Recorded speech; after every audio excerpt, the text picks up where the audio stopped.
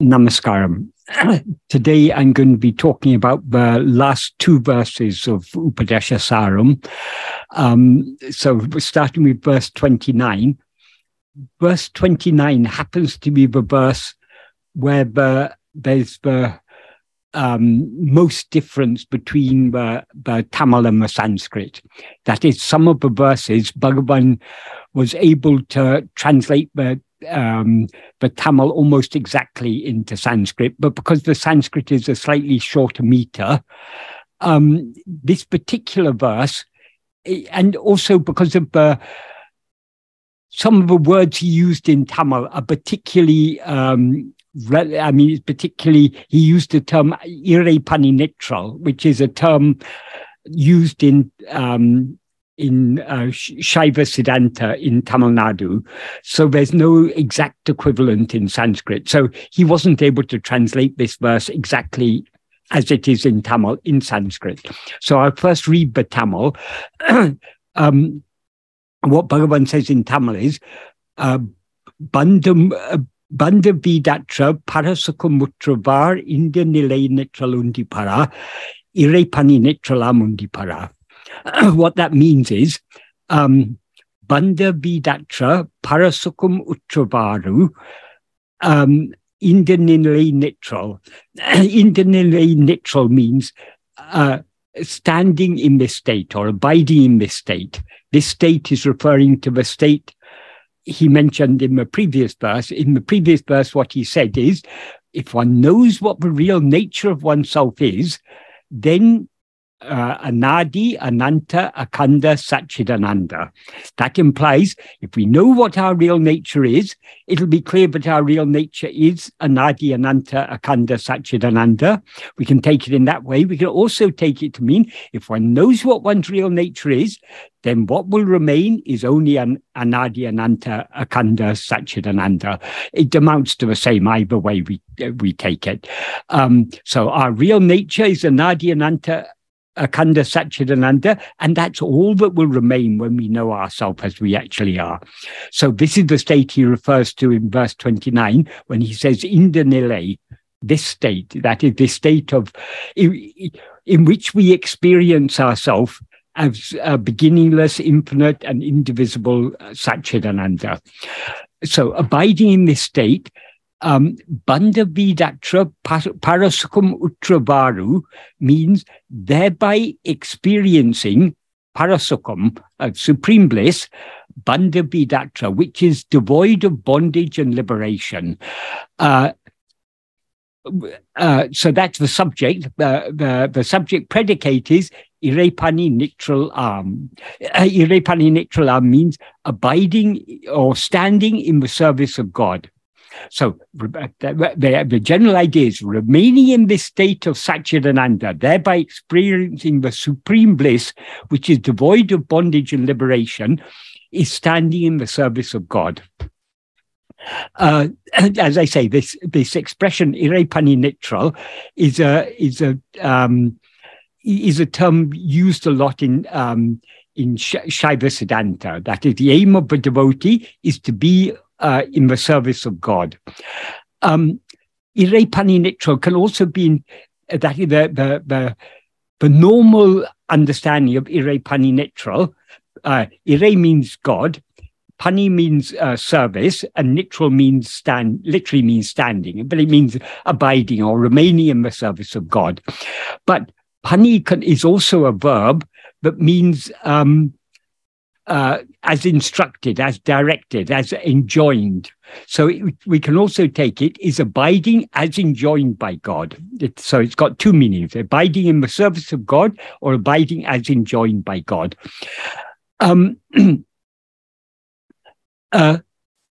Firstly, to start off, why Bhagavan describes this state of supreme bliss as devoid of bondage and liberation. Liberation could be true only if bondage were true. But when we know our real nature, in other words, when we attain liberation, we will find that bondage never existed at all. So since there was never any bondage, there's therefore never any liberation. But bondage and liberation, they're a dvandva, a pair of opposites. So each one has meaning in relation to the other. If there's no bondage, there cannot be liberation from bondage. So when we know what our real nature is, because our real nature, as he said in the previous verse, it's anadi, it's beginningless. It's ananta. Ananta means both endless and limitless. So it's infinite. It's not limited in time or in space. So it has no beginning and has no end. It's eternal, in other words. And it's a khanda, it's unbroken. It's never interrupted. It's not that we were always in liberation, but for a short time where this liberation was interrupted by bondage. No, it's unbroken. It's a khanda, so it cannot be. No bondage can exist in the state of anadi, ananta, akhanda, satchidananda. So when we know that our real nature is anadi, ananta, akhanda, satchidananda, then there's no scope for any bondage. There never was any bondage. Bondage is only for ego. In fact, as Bhagavan says in verse 24 of Uladu Naptu, ego itself is bondage. But does ego actually exist? We seem to be ego only so long as we're attending to things other than ourselves. If we turn our attention back to see who am I, what is this ego, this knower of all these other things, we find no such thing, because what we actually are is not this ego, but just pure awareness. So it's only when we're looking away from ourselves at other things that we seem to be ego. But if we look back at ourselves to see who am I, this ego, no such thing as ego is found, because what we actually are is just pure awareness. It's just like the snake and the rope. If we don't look at the snake carefully enough, it seems to be a snake. But if we look very carefully at the snake to see what is it a cobra, or is it a grass snake, or is it a python, or is it a whatever type of snake it is, if we want to know what is this snake, if we look at it very carefully, what do we find? Oh, it's not a snake at all, it's just a rope. Likewise, as Bhagavan often said, why does ego seem to exist? Only because of avichara. That doesn't mean avichara is the cause of the existence of ego, because avichara, the non-vichara, non-investigation, is only for ego. Avichara is a synonym for pramada. Pramada means negligence, not attending to ourselves keenly enough. And as is said in Sanat Sujatyam, pramada ve mrityu. Pramada itself is death, and sada apramadam amritam is immortality. So if we want to attain immortality, all we have to do is to attend to ourselves eternally, never give in to pramada, to negligence, to inattentiveness. And that inattentiveness is what Bhagavan described as avichara, non-vichara. So ego seems to exist because of non-vichara, just like the snake seems to exist because we haven't looked at it closely enough. If we look at it closely enough, there's no such thing as a snake. It's a mere rope. It's not, though it looked very scary, so long as we mistook it to be a snake, when we look at it carefully enough, we see, oh, it's a harmless rope.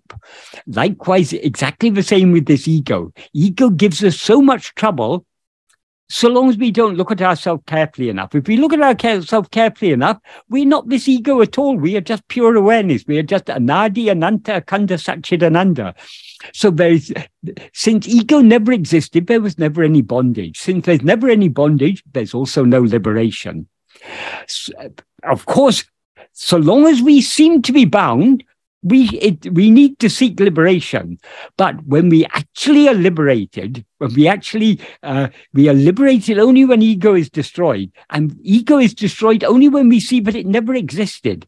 So this is the state that is beyond bondage and liberation. So that's why Bhagavan says, Bandha vidatra, devoid of bondage and liberation. Parasukhamutra varu, that is, abiding in this state is the means by which we experience supreme bliss. And this is abiding in the service of God. Why is this abiding in the service of God? Sadhguru used to give a very nice explanation of this. He said, if a naughty child keeps on running out in the street, the mother or father has to keep on running after it to catch it and bring it back. That actually is the meaning of the word anugraha. Anugraha means grace, but the etymological meaning of anugraha, anu means following, going after, and graha means grasping. So the idea of anugraha is, because we, like a naughty child, we're running out in the streets and getting ourselves in danger, God has to run after us and catch us and pull us back to the safety of our home. So what is the greatest service that naughty child can do to its parents? If instead of running out in the street, if it stays quietly at home without running out in the street, that itself is a great service to its parents. Because if it keeps on running out in the street, the parents keep on having to run after it and bring it back again. In exactly the same way, if we want, God doesn't need anything from us. There's nothing we can do to serve God. But if we could refrain from giving trouble to God by not rising as ego, that itself is the greatest service we could do to him. Because why does God not need our service? Because he's Purna, he's fullness. There's nothing he's lacking. So what does he need from us? All he needs from us is that we stop giving him trouble. We stop raising his ego and making it necessary for him to come and run after us, take the form of Guru, as Bhagavan Ramana, and give us all these teachings. If we want to save him that trouble, all we have to do is to turn back within and abide in our natural state of just being as we actually are. That is what Bhagavan meant by abiding in this state, thereby experiencing supreme bliss, which is devoid of bondage and liberation, is abiding in the service of God. Not only is it abiding in the service of God, it's abiding as God enjoined. Because what does God want? What is the will of God? All devotees talk about the will of God. I want to surrender to the will of God. But what is the will of God? God wants nothing other than for us to be happy, because God doesn't see us as other than himself. So just like he wants to be happy himself, because happiness is his very nature, he wants us to be happy because happiness is our very nature. So God doesn't want anything other than for us to be happy. And the only way to be happy is to abide in this state without rising as ego. So what is God's will? What is the one thing God instructs us to do?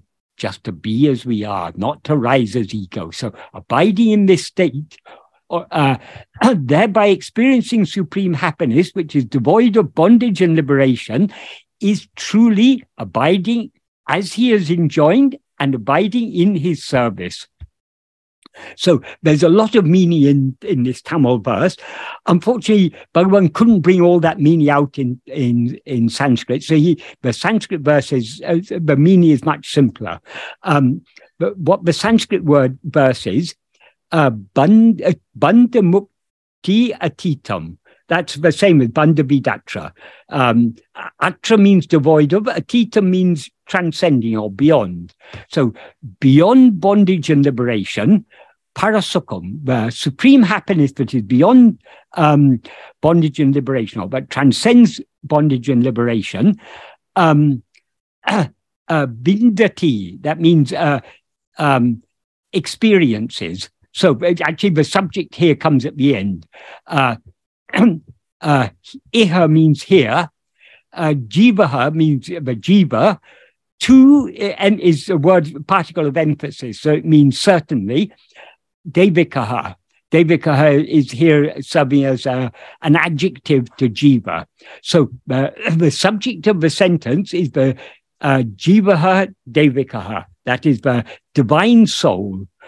To certainly, vindati experiences, iha here, param sukham, param sukham, supreme happiness, bandha mukti atitam, which transcends bondage and liberation. So the meaning of the verse is, the divine soul certainly experiences here supreme happiness, which transcends bondage and liberation. The divine soul here implies the soul that has seen itself without adjuncts, as Bhagavan mentioned in a few verses earlier, thereby remaining as its real nature, which is the real nature of God. That is, in our real nature, we're nothing other than God, as Bhagavan says in verse 24. So how to see God? Only seeing ourselves without adjuncts, in other words, seeing ourselves as we actually are, is seeing God. So if we see God as our own self, we have a divine soul. So that's what Bhagavan is referring to here when he refers to the jiva, the divine jiva. But of course, it's not. If it's divine, it's no longer jiva. We can say divine and jiva, they're actually contradictory terms, but what it means is, Bhagavan isn't actually here referring to jiva. He's referring to when we see ourselves as we actually are, we cease to be ego and we remain as divine. And thereby, here and now, we experience that supreme happiness, which transcends bondage and liberation. It transcends bondage and liberation because in that state, there is no bondage, and therefore there never was any bondage, and therefore there's no such thing as liberation.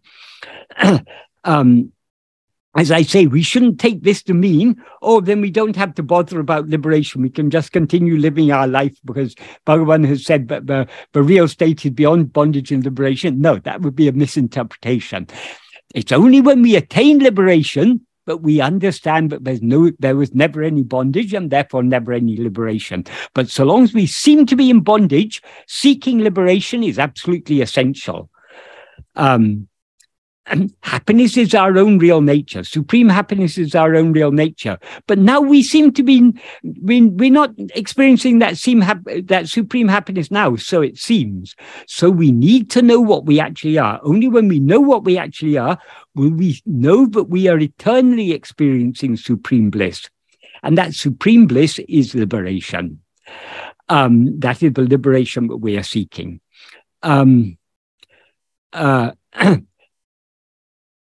So iha means here, but it also implies now. It means we don't have to wait till death to experience this supreme happiness. If we know ourselves here and now, we can experience this here and now.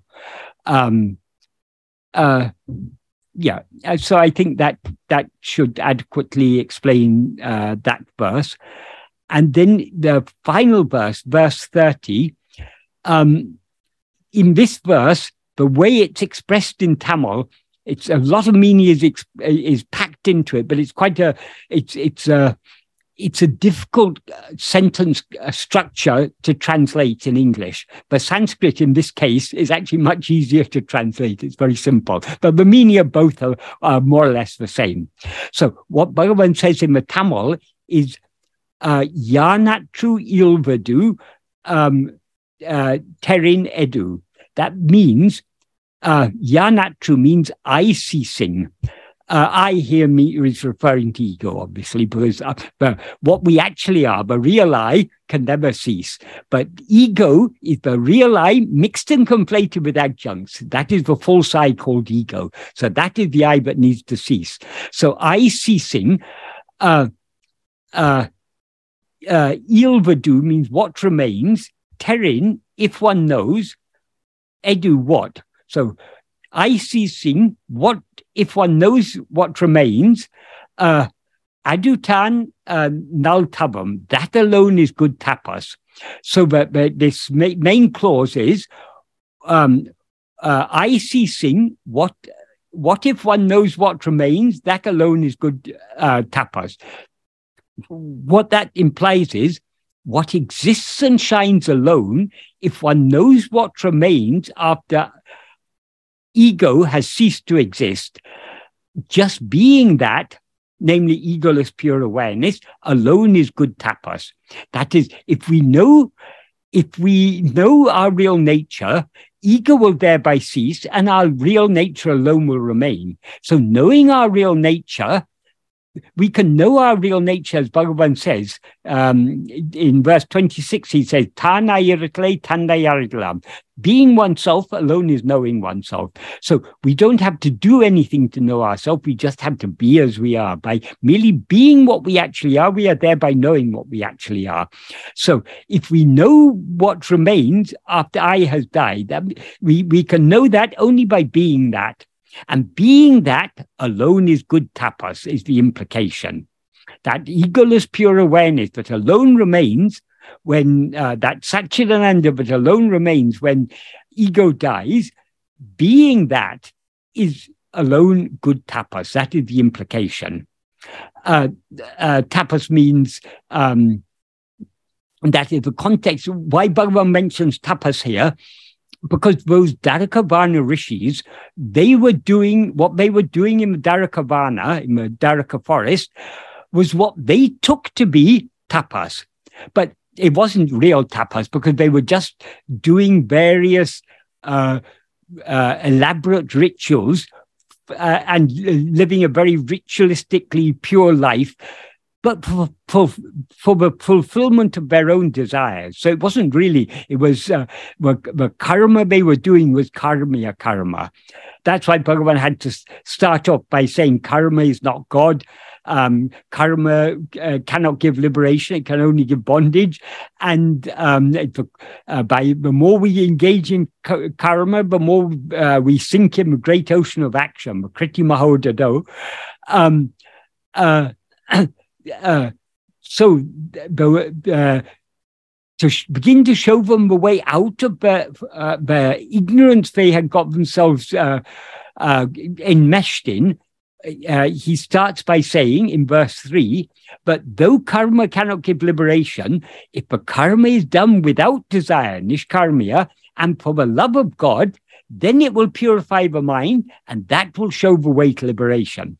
So they were doing what they thought was tapas, but so since they thought what they were doing was tapas, here Bhagavan defines what is the real tapas. Real tapas is not doing anything to fulfill any desire.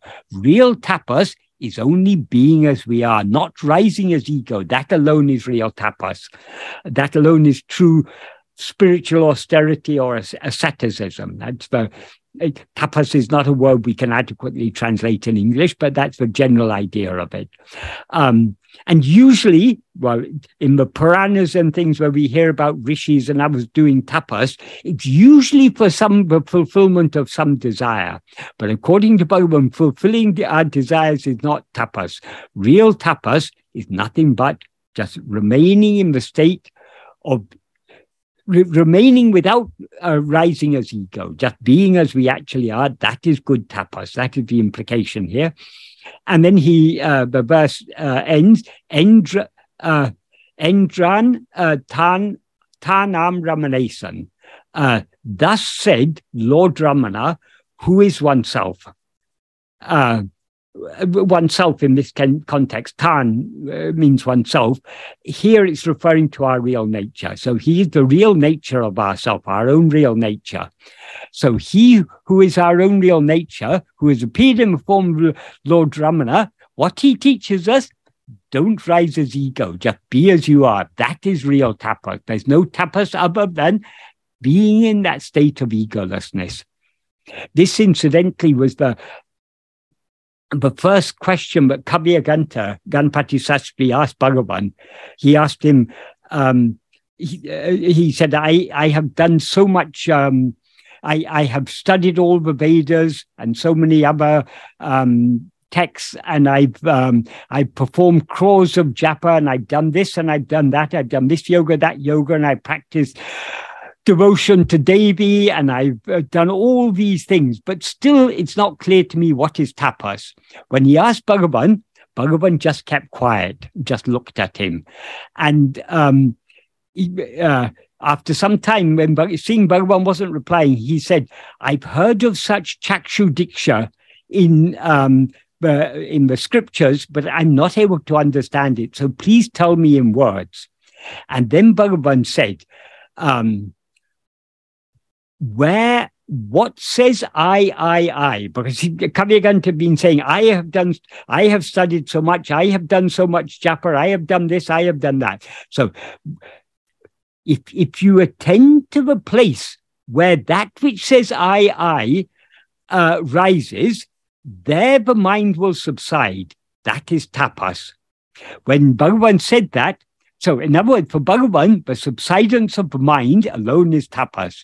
That is basically what he's saying here, the dissolution of ego, but just being as we actually are without rising as ego is the real tapas.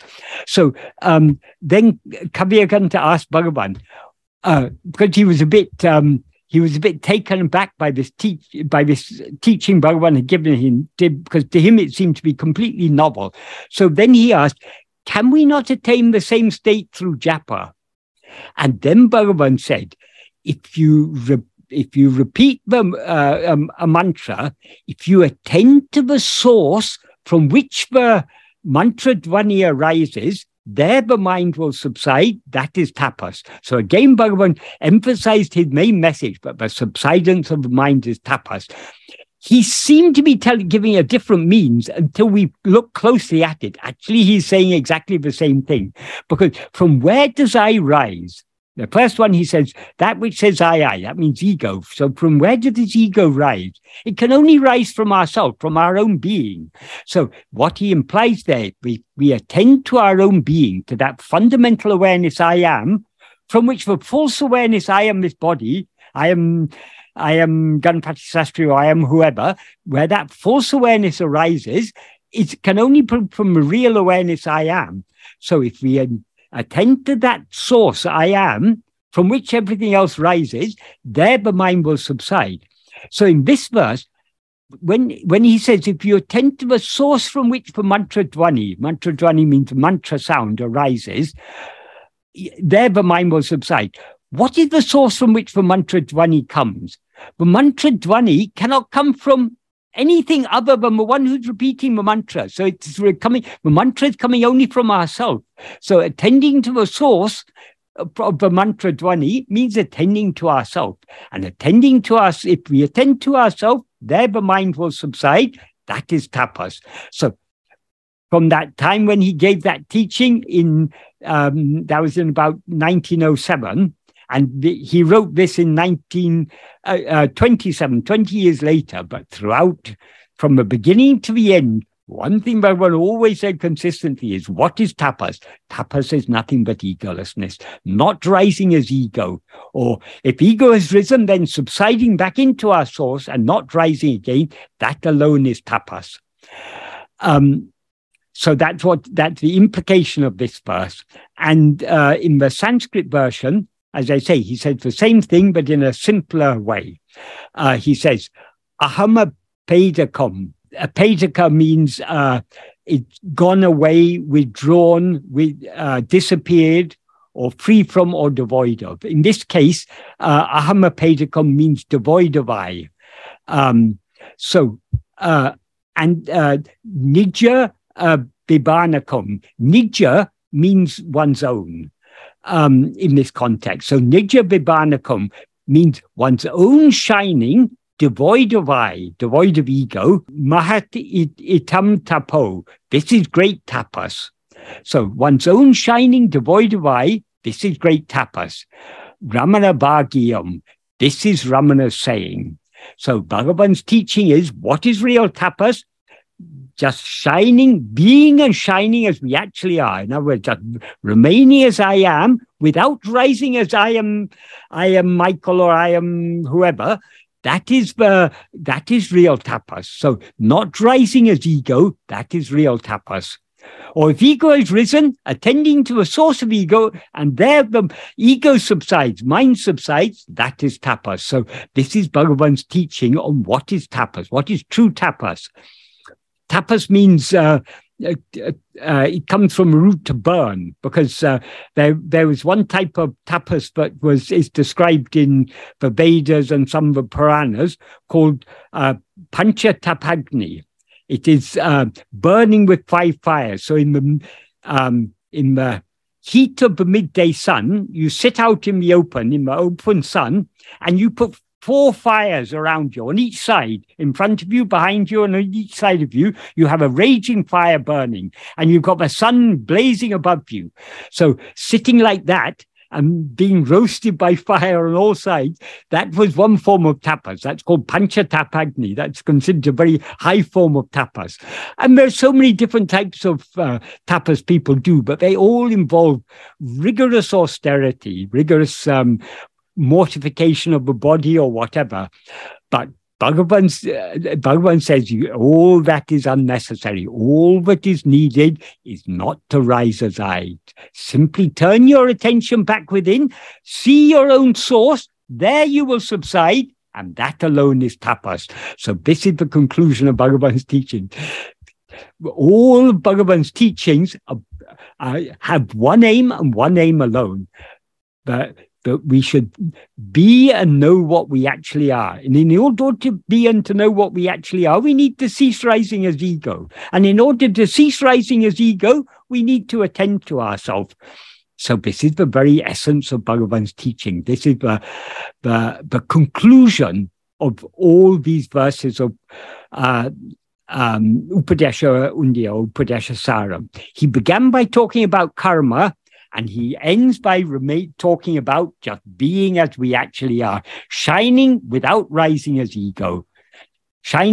Being and shining, of course, are one and the same. Being is sat, shining is chit.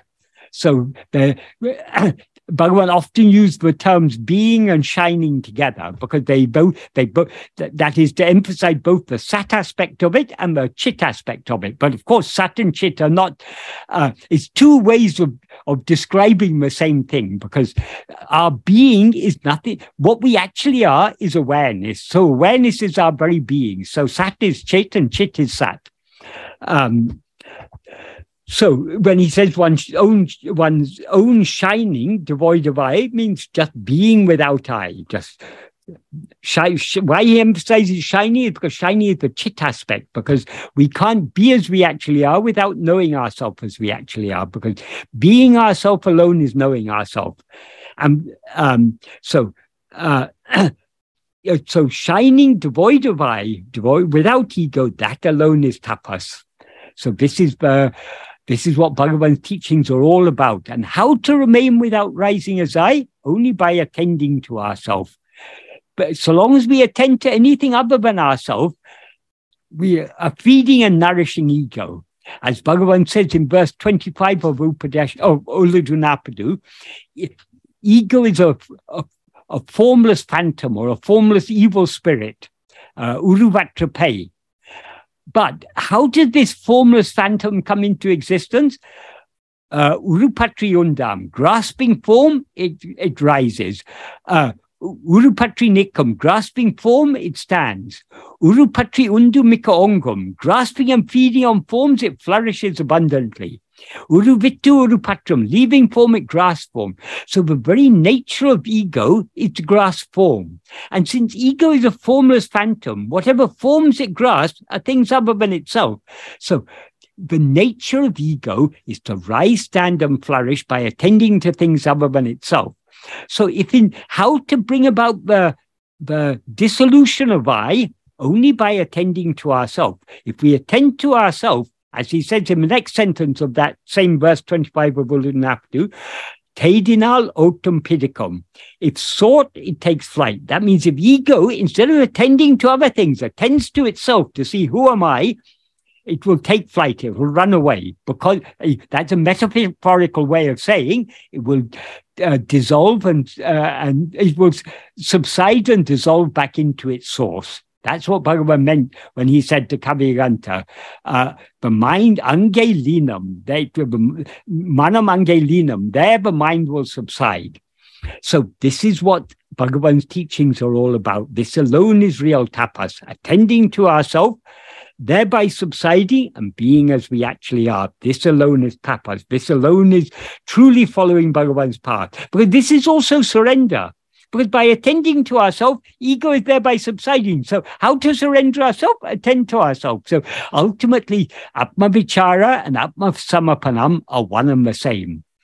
At the beginning stages, Atma Samapanam may seem to be a separate path, but if we go deep in the practice of Atma Samapanam, we will find it's one and the same, but it merges into the path of Atma Vichara, that we can bring about the complete subsidence of ego only by attending to ourselves. So this is the very, very simple, direct, and so clear, this path. This so simple and so clear, this path. But though it's very simple and very clear, it's also extremely deep. This will take us back to our very source. If we want to return to the source from which we came, if we want to go back home, where we came from, we just have to attend to ourselves. The more we attend to ourselves, the more we will thereby sink back into the heart and remain as we actually are, in that state of supreme bliss that transcends bondage and liberation. Om Namo Bhagavate Sri Arunachala Ramanaya. So does anyone have any questions about these two verses, or about the whole of this Upadēśa Sāraḥ, or indeed any other aspect of Bhagavan's teachings? Namo Ramana sir. We have a couple of questions. Okay. The first one is from Pradeep ji. I was checking earlier on YouTube, but there were no questions on YouTube. Okay. So Pradeep ji's question is, and I quote, why the phrase Ramana saying, why the phrase Ramana saying is included at the end? Does it mean someone else wrote based on Bhagwan's instructions? Which is the best, and the second part of the question is, which is the best commentary book on Upadēśa Sāraḥ in English you would recommend for daily reading? Okay. Yeah, well, I think you'll be aware of the story how Bhagavan came to write this Upadēśa Sāraḥ. That is, originally he wrote it in Tamil. And in Tamil, it's called Upadēśa Undiya. That is, Murugana was one of...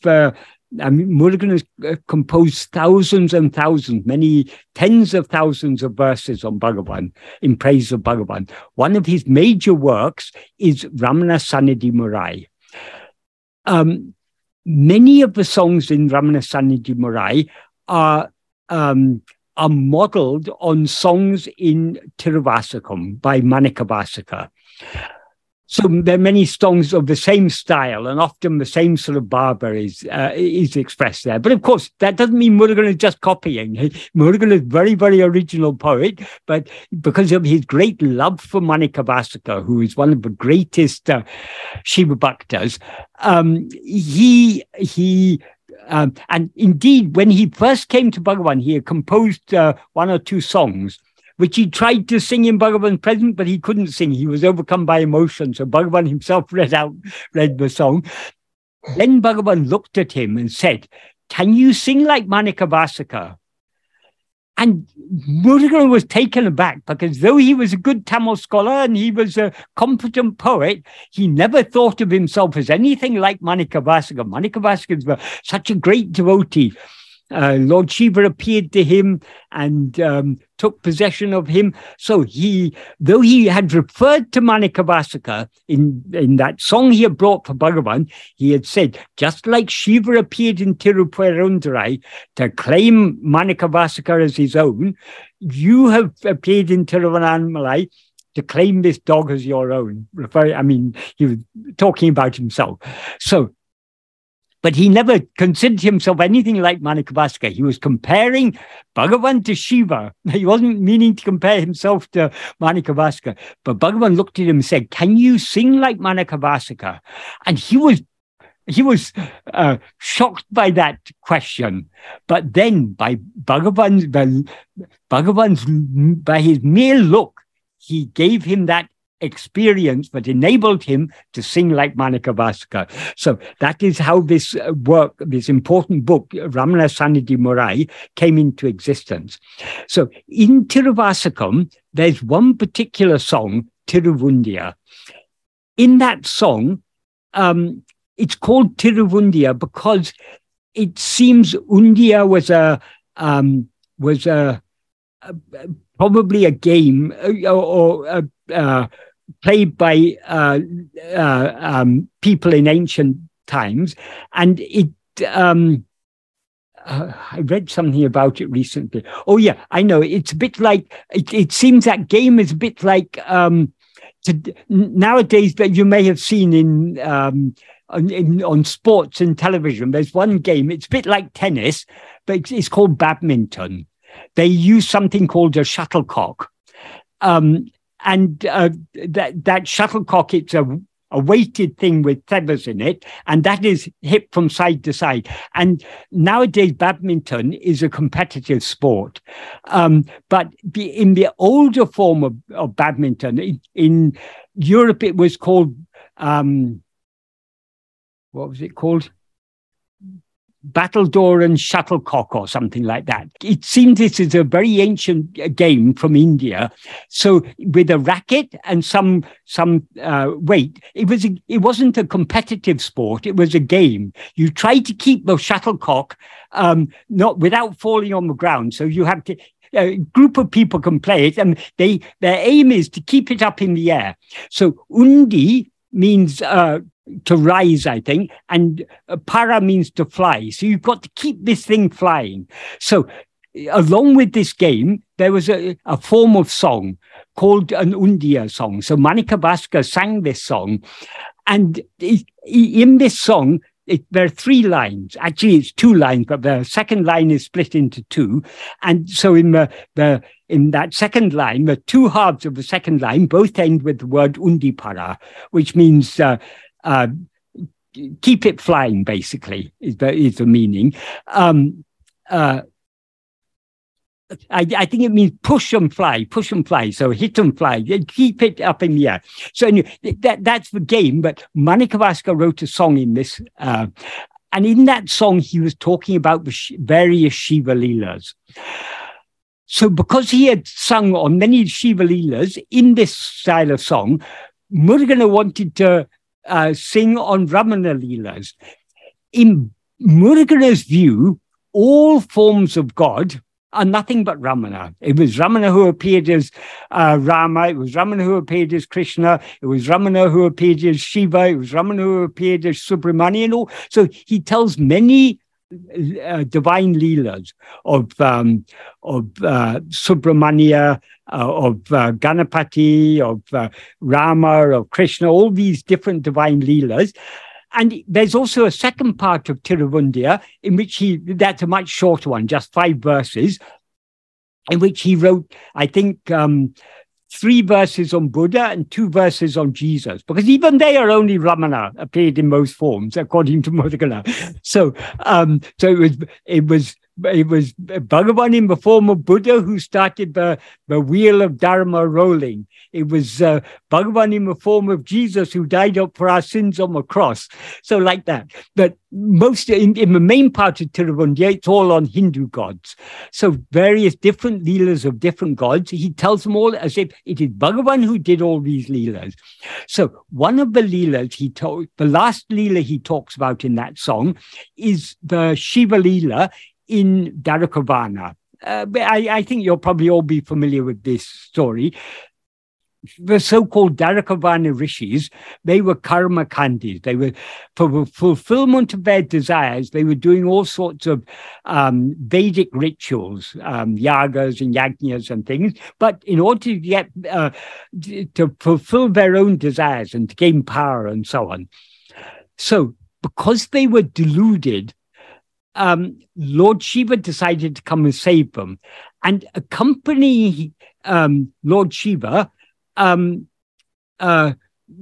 Vishnu came in the form of Mohini. So when the rishis saw the beauty of Mohini, they were overcome with lust and they started to follow her. And then Lord Shiva appeared in the form of a naked mendicant. And seeing his divine luster, the wives of the rishis started to follow him. But whereas the rishis, because of their pride and arrogance, they were overcome with lust, and they were following under. The wives were not overcome with lust. They were attracted by the divine beauty of Lord Shiva. It wasn't because he was naked, it was because of his divine beauty. So they started to follow him.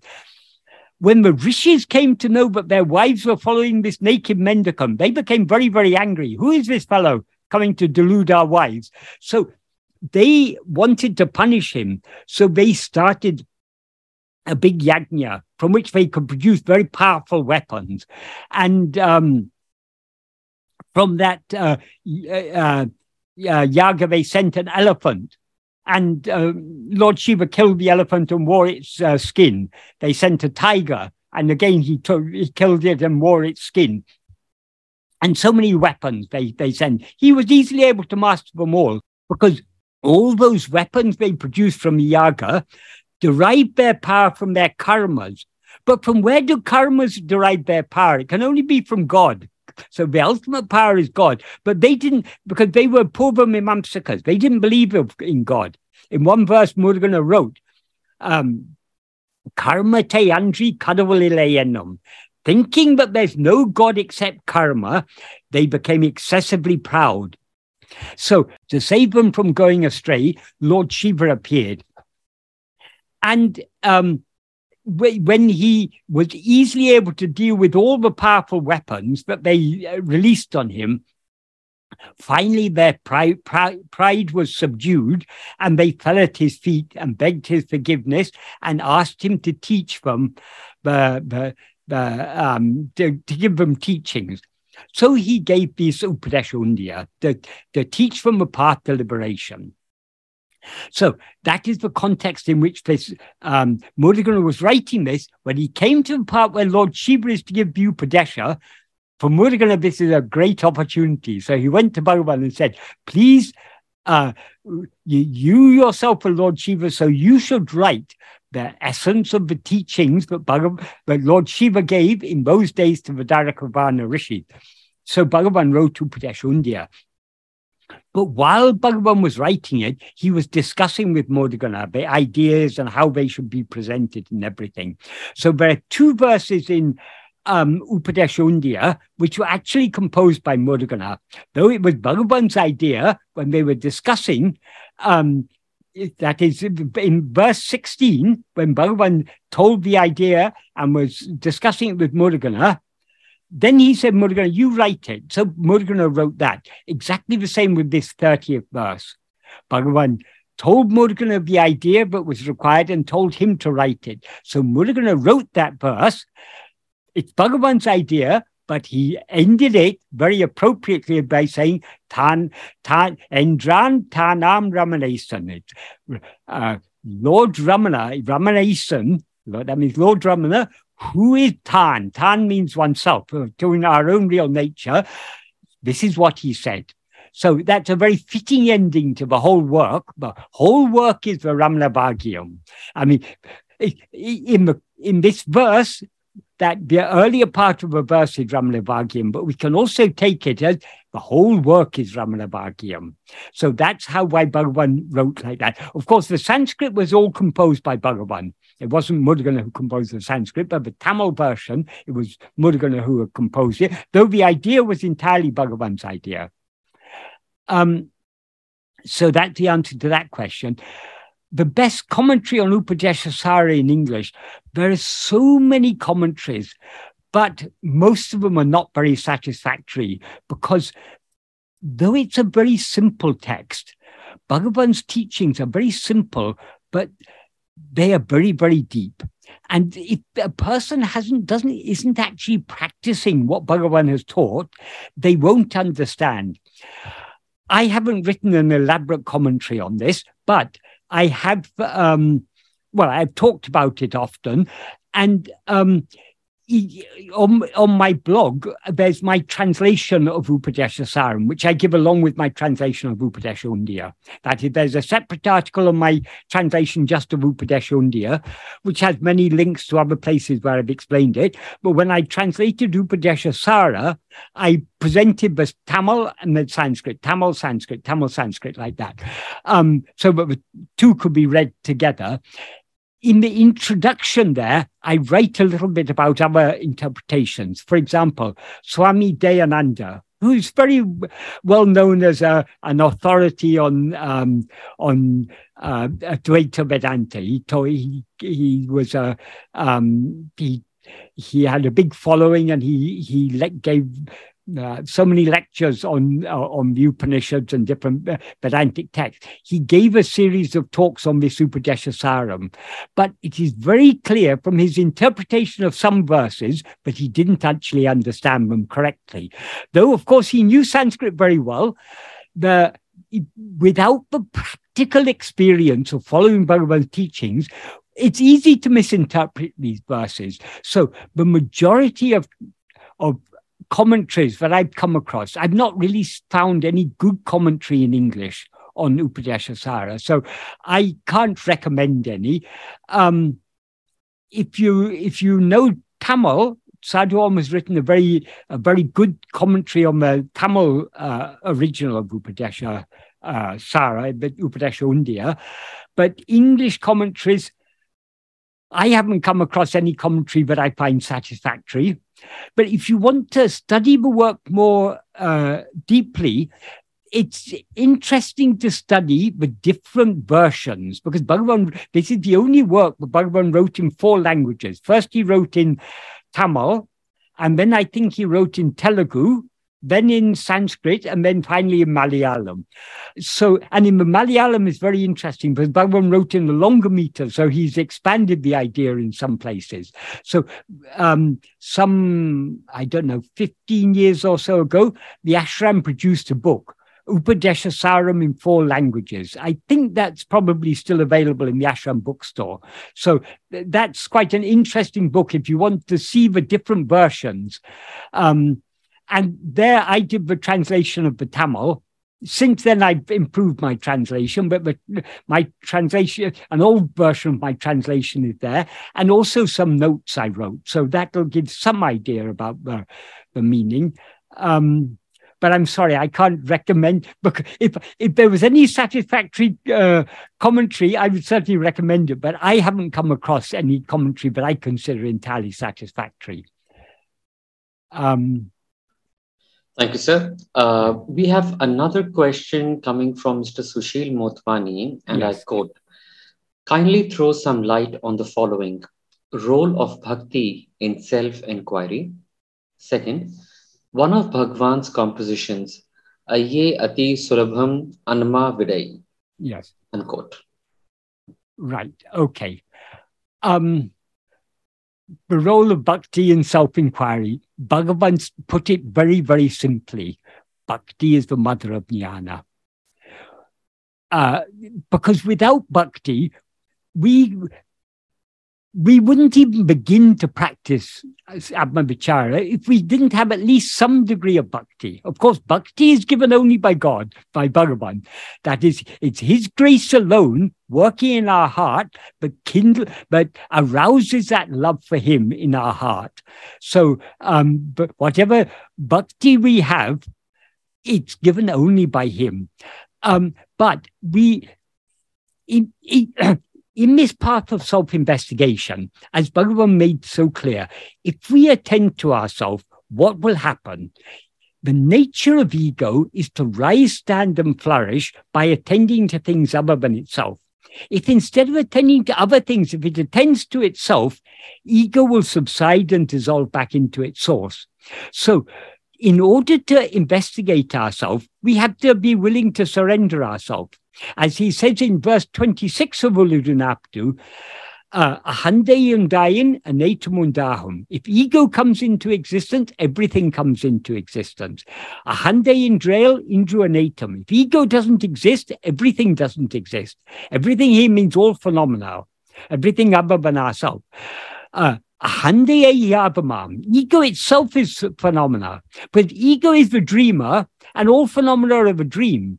But dream is nothing, but dreamer is seeing itself as the dream world. So in that sense, everything is, ego itself is everything.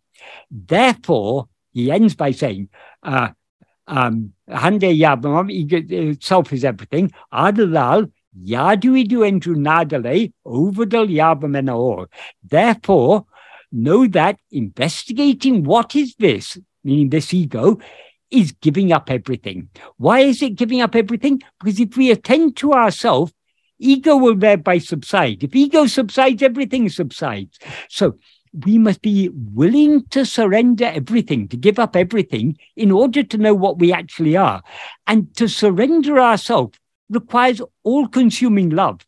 So long as I have desires and attachments for things other than myself, I'm not going to give up myself, because then I can't. If I give up myself, how can I enjoy all my wealth and my fame and my learning, or whatever we've accumulated, whatever we are attached to in this life, my loving family or whatever it may be? How can we enjoy all these things if we are not there? So the one thing we are not willing to do is to give ourselves up.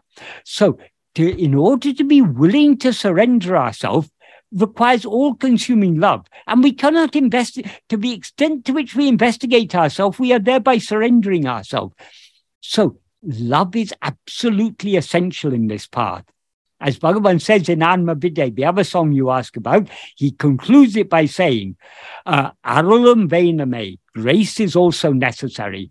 Though he said grace is also necessary, that's a typical understatement, because as he made so clear, grace is absolutely essential. Sometimes he used to say, grace is the beginning, the middle, and the end, because it's grace alone that draws us to this path. It's grace alone that guides us and motivates us to follow this path.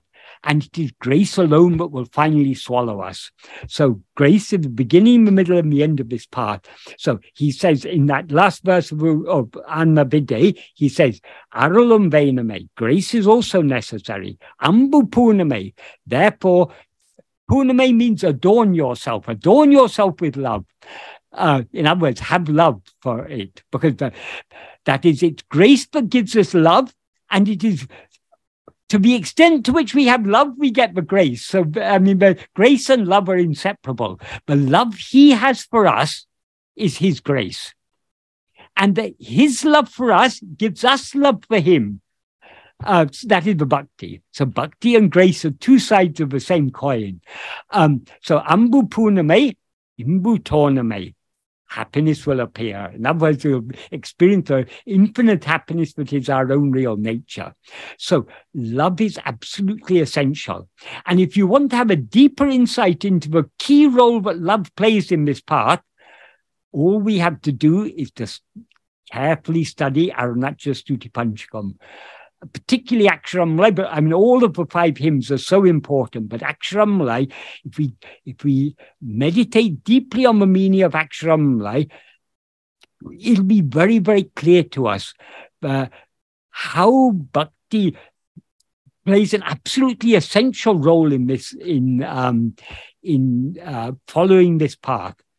In fact, I would say, in order to understand Arunachal Stuti Panchakam in a deep way, we need to understand all of Bhagavan's teachings. We need to study Nana, Upadēśa Undiyā, Uladunapadu, Anma Vidya, all these core works. We need to fully grasp the meaning of these works.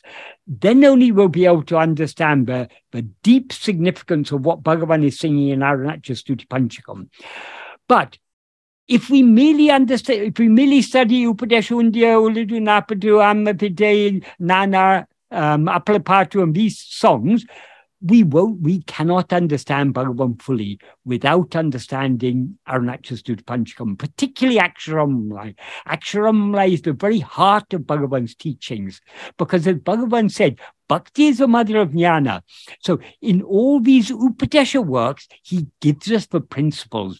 What we need to understand and how we are to apply in practice Everything is given very clearly in the Upadēśa works.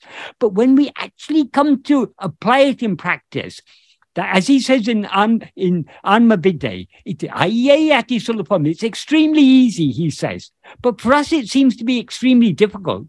Why does it seem to be difficult? Not because it is difficult. It's because we lack sufficient love for it. So it's due to a lack of love, but it seems to be difficult. That is, sometimes I give an analogy for this. If you've got a sharp knife and a watermelon, it's easy to cut the watermelon with the sharp knife, even though the watermelon has a hard exterior.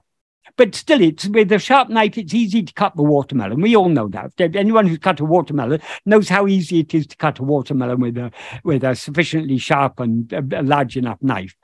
So if we're able to cut the watermelon with a hard exterior with that knife, isn't it easy to cut our own throat with that knife?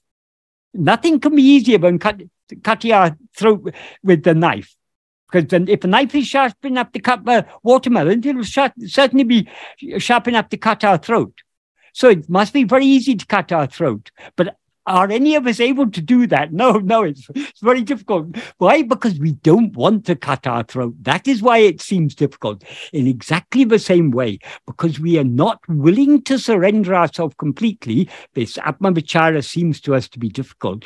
So if we understand all the principles of Bhagavan's teachings, if we understand how to put them into practice, when we actually come to put them into practice, then we find the real difficulty. The real difficulty lies in our Vishaya Vasana, because we've got so much inclination, so much liking to go outwards, we're unwilling to go back within. This is what Aksharamala is all about. It's all about this inner, this Aral Poratam, as Bhagavan described it, this warfare of grace.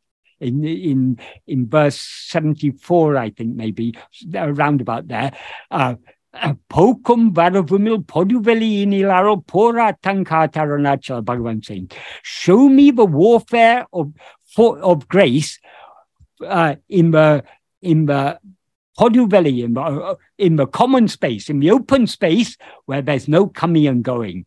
This is the ultimate warfare, the warfare between grace on the one hand, which works in our heart in the form of the love, the bhakti, the Satvasana, and the ego and its vast army of Vishaya Vasanas on the other hand. This is the Aral Poratam, the warfare of grace. So Aksharamala is all about this inner struggle between, that is, he talks there about Aimbulakalva, the 5 sense thieves that enter my heart. When they enter my heart, were you not in my heart? Since you are the only one, this is your trick.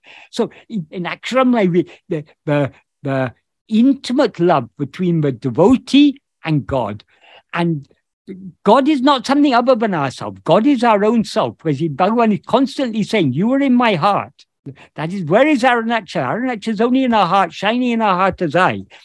The problem is our mind is going outwards. So we need more and more love to turn within. So this battle that goes on in our will, but in our heart, between our liking to go outwards and our love to surrender ourselves to him. This is what Aksharamala is all about.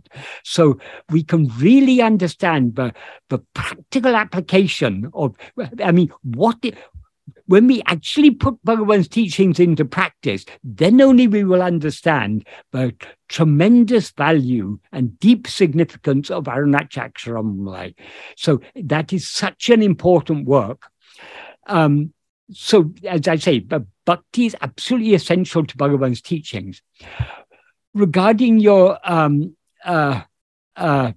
regarding the song Ayayati Sulapam, that was composed at about the same time, I think almost more or less in the same month, April 1927, as Upadēśa Undiya.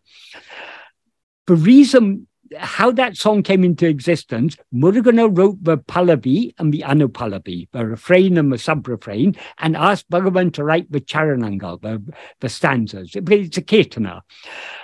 But what Murugan wrote in the Pallavi is Aye Ati Solapum, Anma Vide Aye Ati Solapum. Aye Ati Solapum means, so easy. Atma Vidya, so easy. So Murugan wrote that, and he wrote the Anupalavi, saying in the Anupalavi he wrote why it's so easy, because even for the ignorant man, for everyone, whether you're learned or ignorant, one thing that is very clear is oneself. We all very clearly know I am. You don't need to be educated. You don't need to have studied. You don't need to have get a PhD to know I am. You don't need to study all the Vedas to know I am. The one thing that is known to every sentient being is I am. So it's so clear, even to the dullest of people. It's clearer than an amalaka fruit in the palm. So clear is that. So knowing oneself is so easy. And then he asked Bhagavan to write the verses. So Bhagavan expanded and explained why it's so easy. So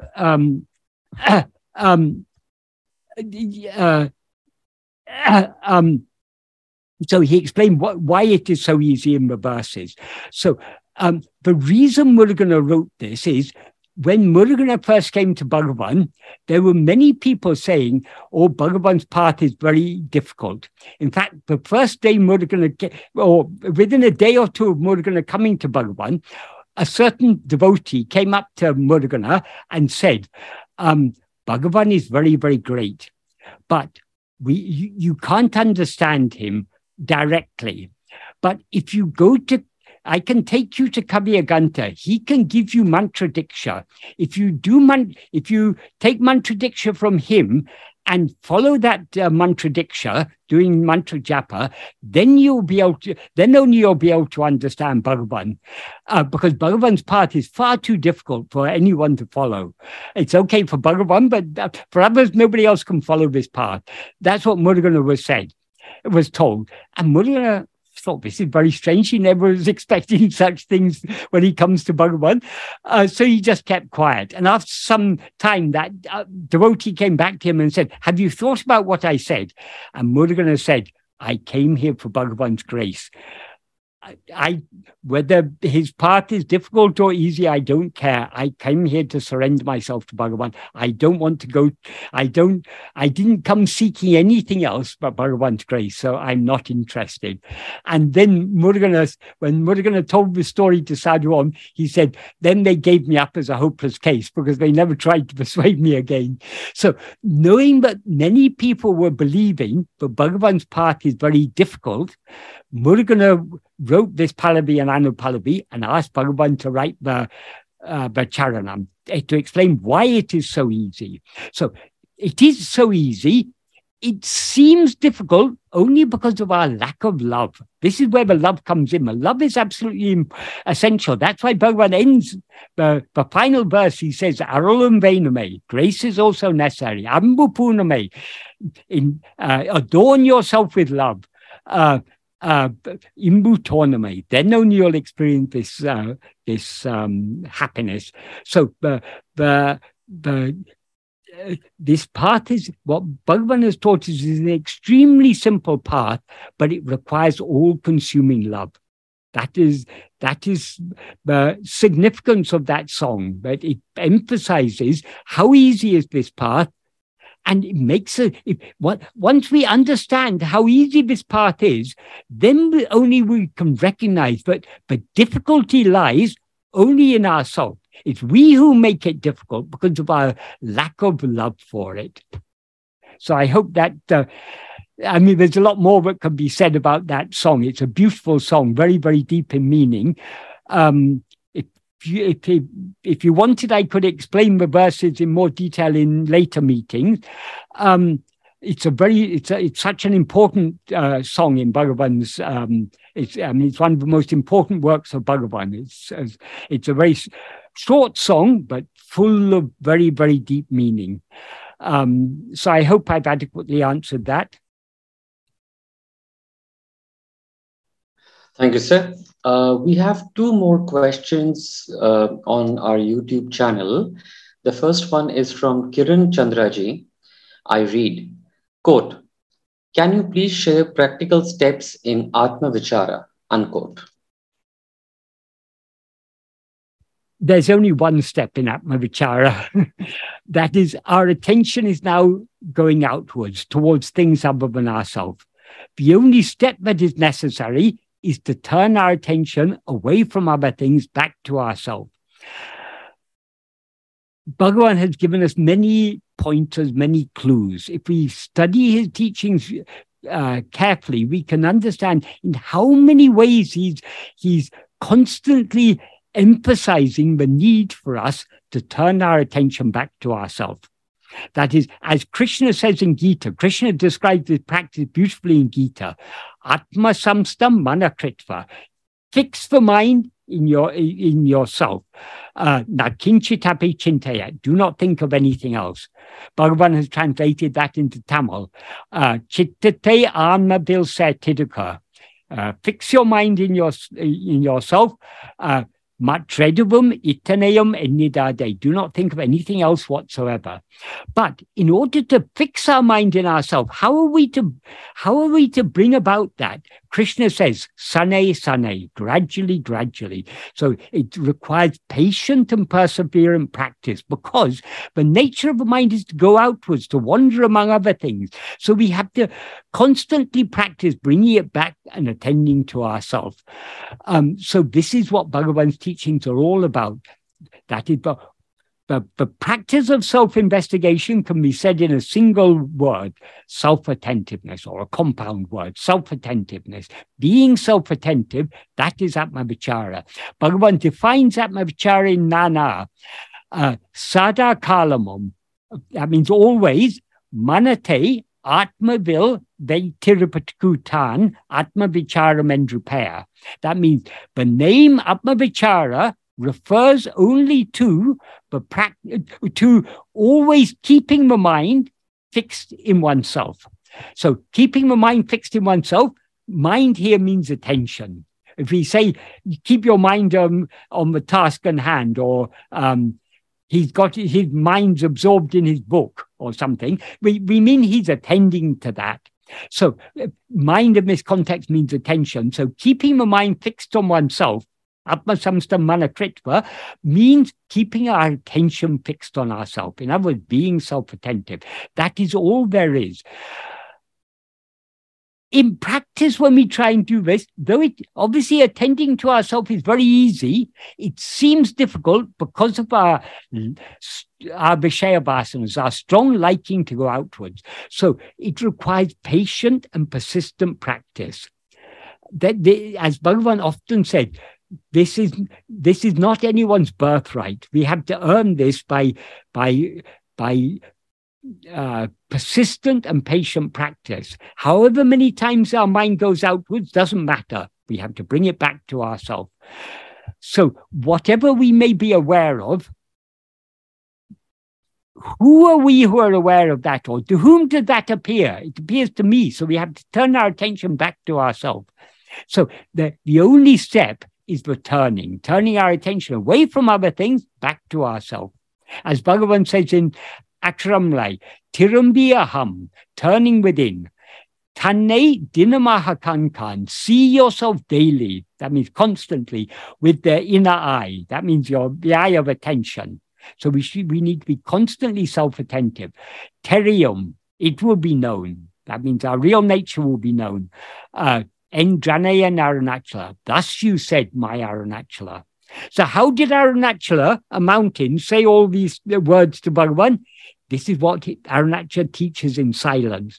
Because we lack the maturity to understand the silent teachings of Aranachala, Aranachala himself had to appear in the form of Bhagavan to give us the same teaching in words. So this is all there is to Bhagavan's teaching. Turning our attention, which is now going outwards, turning it back within. Within means towards ourselves, and thereby keep our attention fixed on ourselves, see ourselves daily, constantly with the inner eye. So it's such a simple practice, but it requires patient and dedicated perseverance. Or we cannot succeed in this path because the very nature of the mind is to go outwards to grasp other things. So we are, so to speak, swimming against the the current of the mind. The natural flow of the mind is outwards. But though we are going against our ego nature by clinging to self-attentiveness, we are returning to our real nature, because our real nature is to be aware of nothing other than ourselves. So we are surrendering our ego nature and reclaiming our real nature by turning our attention within. I hope that adequately answers that question. There's a lot more that could be said, but maybe next time, if you want to ask more, and if there's more time, I can give a more elaborate answer. Thank you, sir. We have the last question on YouTube channel from Neera Kashyapji. I will read the question. Quote, Bhagavan has mentioned that Aham Spurna can be experienced as I. This seems to transcend the ego I. Can the japa of I lead to Aham Spurna? Unquote. Yes, it can.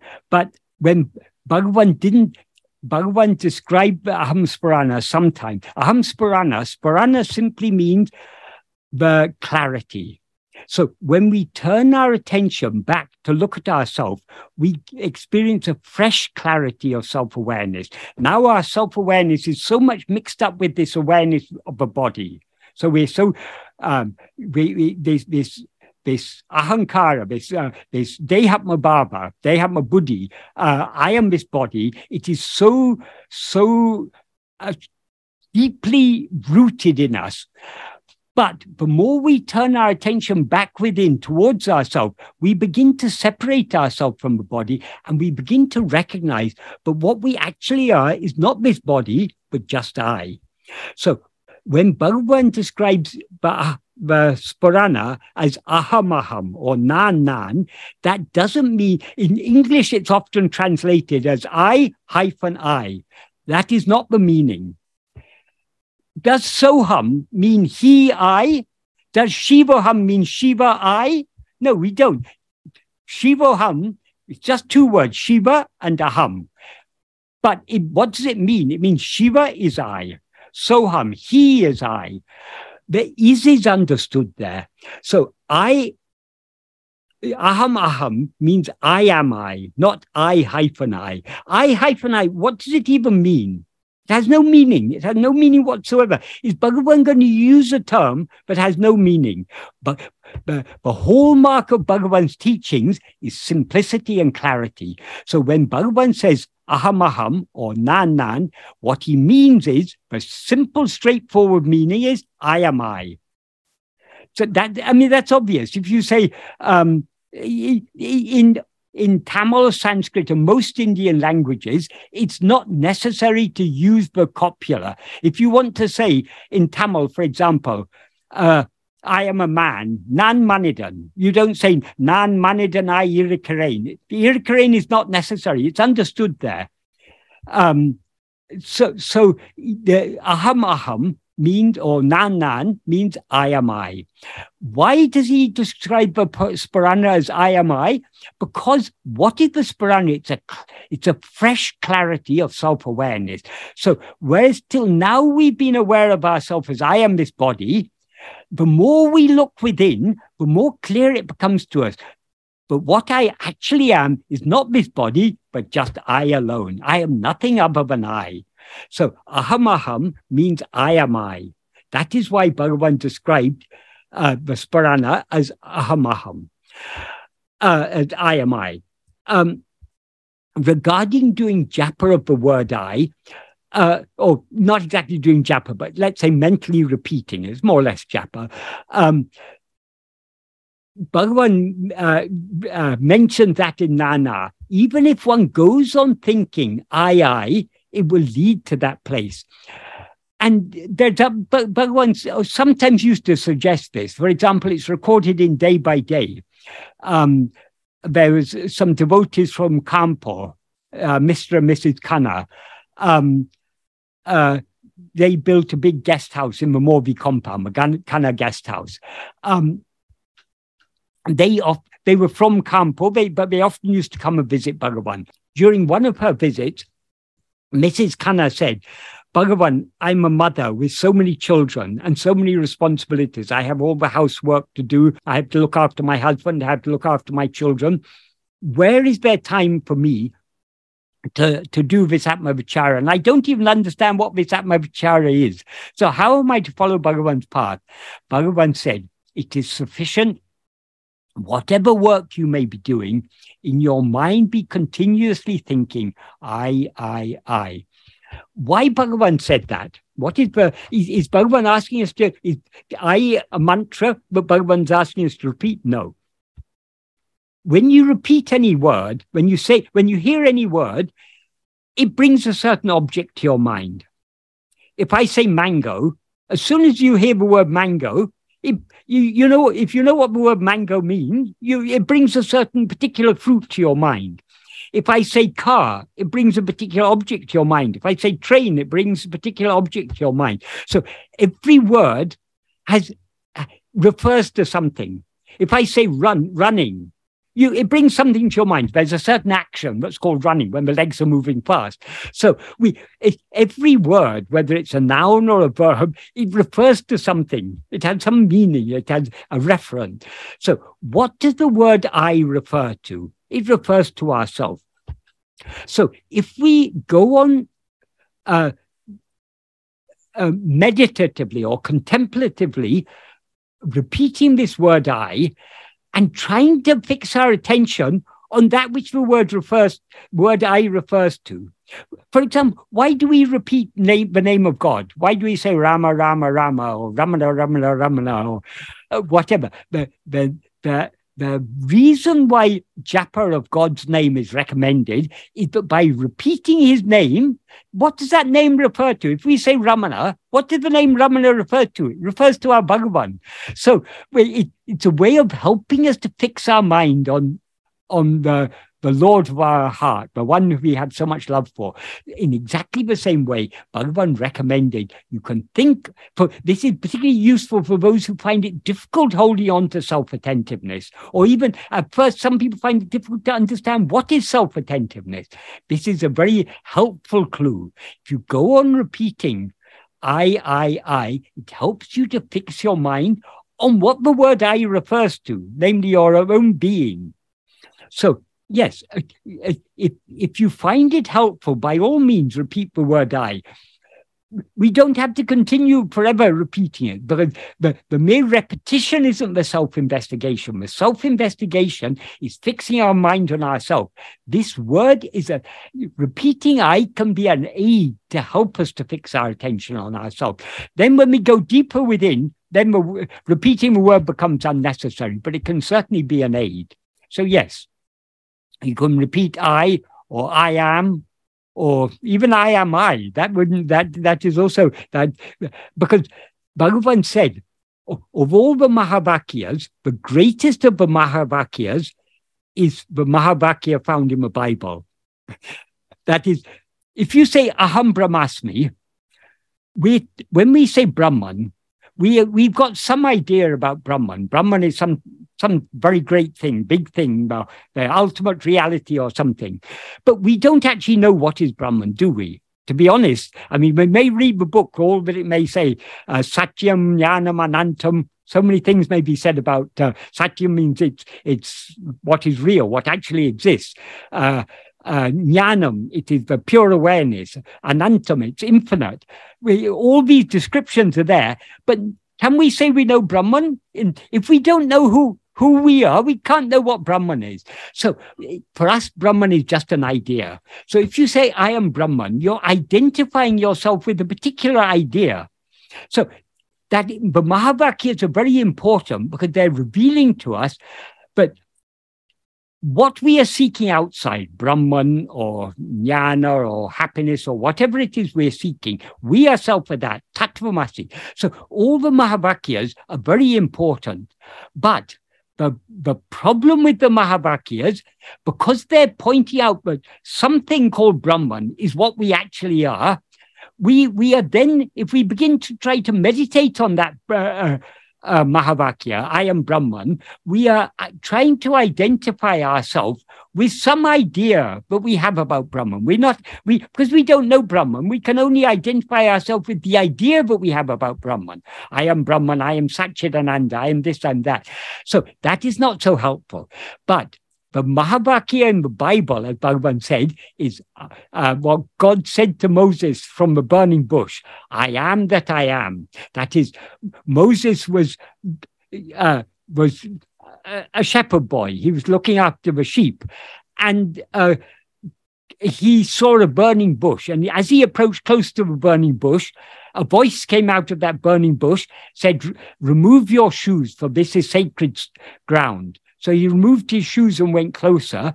And then a voice said from the burning bush, that's a voice of God, said, go to Israel, go to the Pharaoh and tell him that I have ordered to take my people out of Egypt. So tell the Pharaoh to release my people. My people means the Jewish people who were at that time slaves of the pharaohs in Egypt.